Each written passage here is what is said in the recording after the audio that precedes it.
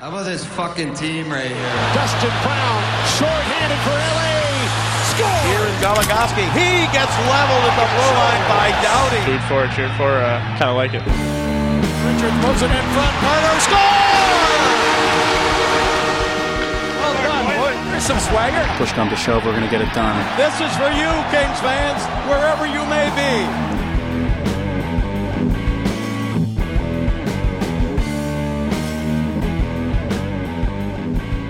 Hey everybody, welcome to the Thanks Bud post-game mini podcast for Game 6. We're talking about of Round 2, Kings vs. Ducks. Kings win 2-1 after having their backs against the wall for another time because apparently they're addicted to that this postseason.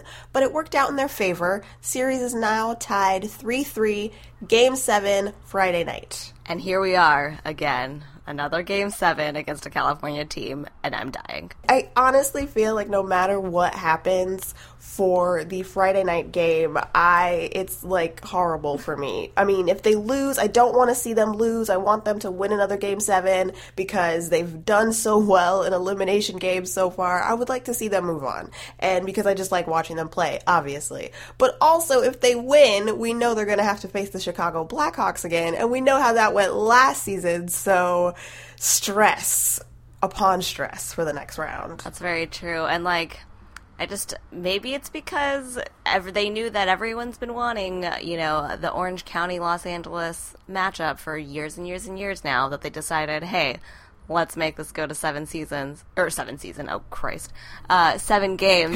and make it as dramatic as possible while giving our fans heart attacks in the meantime.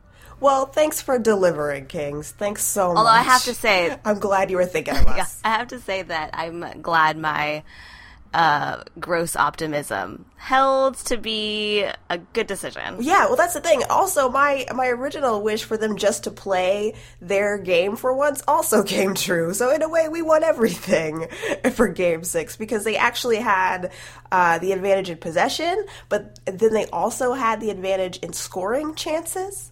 So the Kings, and it could have been a shutout had Jonathan Quick not messed up going laterally for once in his life and allowed that wraparound That was goal. the most shocking. So I watched this in a bar with no sound while doing a pub quiz. So when I went home and saw the actual goal, I just said out loud, I can't believe that happened on a wraparound. Craziness. Of all things. I was like, really? Of all the goals? Of all the goals on Jonathan Quick, and he's not immune to letting in soft goals. He's done it before, but he's the best person post to post. That's the thing he's the best at.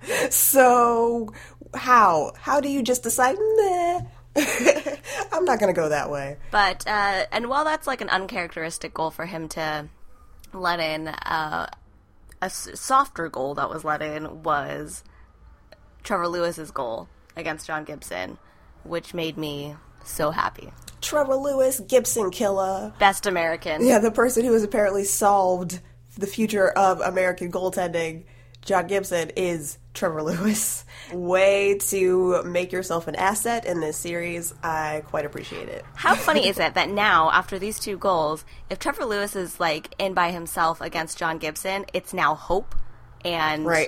that I Yeah. feel like he could actually do something. There are expectations now when Trevor Lewis goes hard, goes to the net against Gibson, and that's weird. Yeah, now you want that Trevor Lewis breakaway because he might do something with it. What a strange new world we're living in. Yeah. Oh man. That game was pretty good. I enjoyed it. I mean, I didn't see all of it live. I saw about half of it live, but I enjoyed what I saw. I'm glad that the Kings won and are still in it, and I hope that they play Friday night that way. They only had 2 goals, so obviously it would be nice to see them get more goals, but I think they had a lot of effort there and a lot of opportunities for more goals. For some reason, they could not, I don't know what their problem this series has been with getting perfect open net chances and finishing on them, but they're having trouble, and I would like to see that disappear maybe for Game 7, and then, then they'll have a nice goal-scoring cushion there, probably. Although I was pleased to see that at least that sort of luck wasn't transferred over to the Ducks, because there was that one like bouncing puck off the post for the Ducks, and so that was good. So I appreciate that. So yeah, now we had a series where it was like the road team won every game. Now we've had 2 games where the home team each won. So who knows what's going to happen in Game 7. It's unpredictable.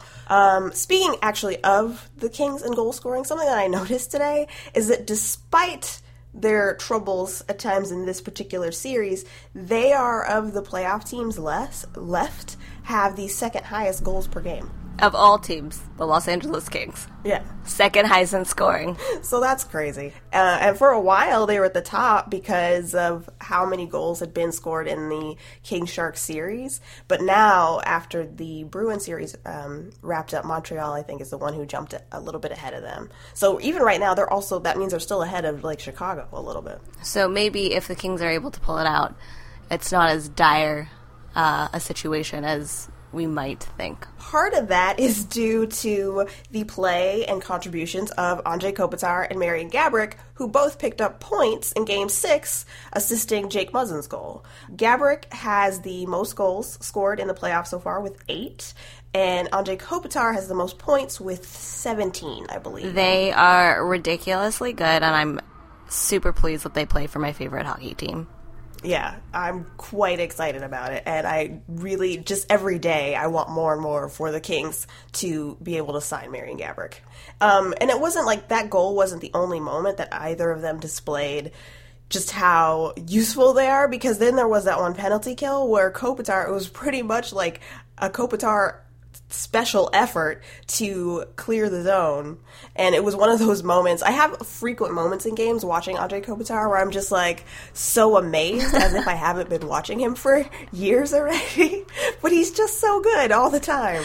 It's a special kind of happiness that you keep rediscovering how great Anze Kopitar is, just like every time. Right, yeah. Another thing that I have enjoyed about this series in general is how much sarcasm Daryl Sutter has had regarding John Gibson. He's just so exasperated by that whole, like, just being asked about Gibson all the time, and, like, the mania surrounding Gibson currently, that he's like on defense.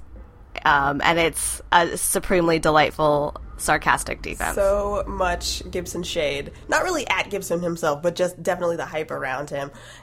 So much so that it sort of, bled over into, like, the Kings' Twitter before the game. They were, like, made a little joke about Gibson arriving, and it was, like, a picture of some royalty, pretty much. So that's been fun. But today, of course, during all of the media availability that both teams had for Game 7, Gibson was wearing a hat with LA on it. It wasn't a Kings hat, but it was, random LA hat. So that was pretty fun. Just to be like, oh, wait a second. What's happening? He's secretly rooting for LA. Him and Bruce Boudreau. That whole team, probably. I feel like if I were on the Anaheim Ducks, I would secretly really wish I was on the Los Angeles Kings. I think that's fair. I think that's an acceptable statement to put out into the world. Well, the Kings, they should absolutely win tomorrow. And then they should offer Bruce Boudreau a job as an assistant coach, because that's really where he wants to be. I forever love kind of like NBCSN's commitment to doing like the zoom in on coaches after goals, because doing that, like, that's kind of why I need the Kings to score a lot of goals, is just for the like super fast zoom in into Bruce Boudreau's red face, and Daryl Sutter too. Yeah, true. Boudreau sounded pretty sad after the game on Wednesday night. It was like the Ducks were suddenly eliminated. And it's like, hold on, you don't have to be so sad.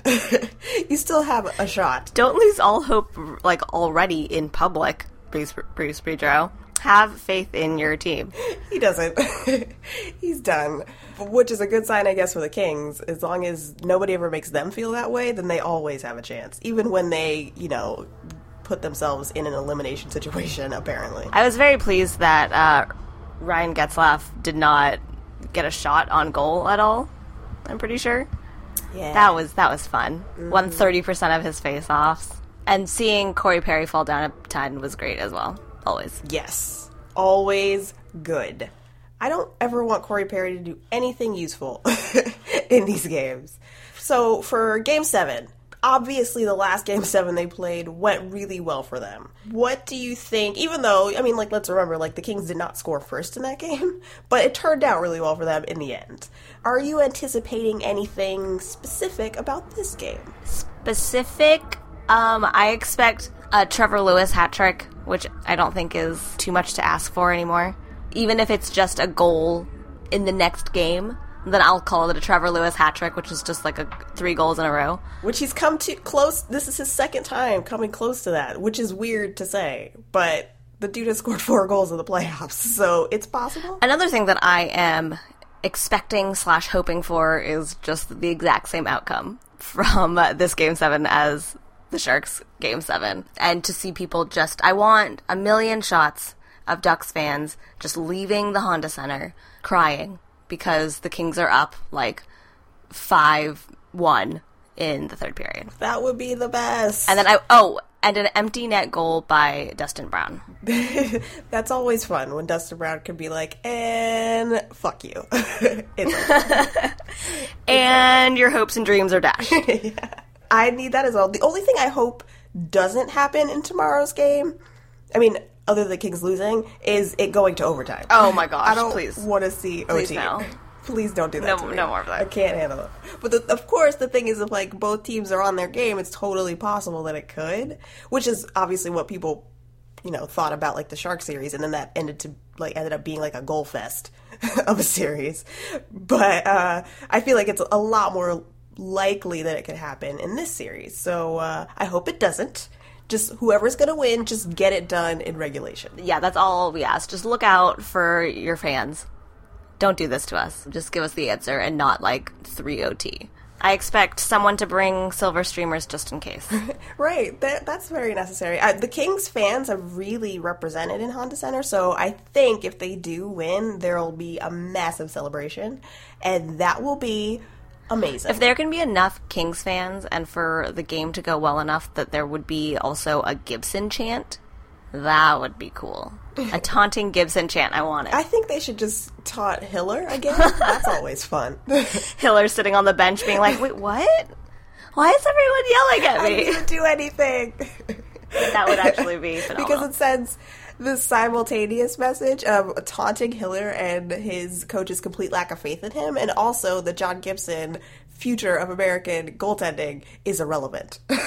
They don't even know his name. Oh, that would be fantastic. I'm still feeling optimistic. I'm still drinking that optimism juice, and I'm feeling good about it. I think it'll be fun, and I think it could. I think the Kings have a good shot. It's not like they're going in totally unprepared, especially if they continue to play their game, and you've got all like Game 7 experience. Got Justin Williams still around, who was the best possession player for the Kings in Game 6. Well done. Him and Dwight King. I was going to say, what a babe, and then you mentioned Dwight King. I'm sorry. It would have been really unfortunate if you had said that as I was saying Dwight King. But fair, Justin Williams could get it. Absolutely. So I feel good about it. I think it could be another win for the Kings. I'm really hoping for it. Not terribly excited about the possibility of another Chicago Kings. Actually, maybe I kind of am. Like, if the Kings do win it, then I want I just want them to be aggressively good against the Blackhawks. Like, obviously, this is, like, way too soon to be talking about this. Like, I don't want to jinx anything or, start reaching so far into the future, but it'd be a good opportunity. But first, Game 7, and I'm feeling good about it. I'm feeling like the Kings do it. I think they can pull it off. This game. And then, of course, we will celebrate madly with everyone after Game 7 if they win, or sob or something if they lose. But hopefully it's a win. Yes. And we can keep recording. Yes. Please continue to let us talk about hockey. All right, everybody. Thanks for listening, and we will catch you on Twitter. Take care of yourselves. Until next time, goodbye. Bye, all.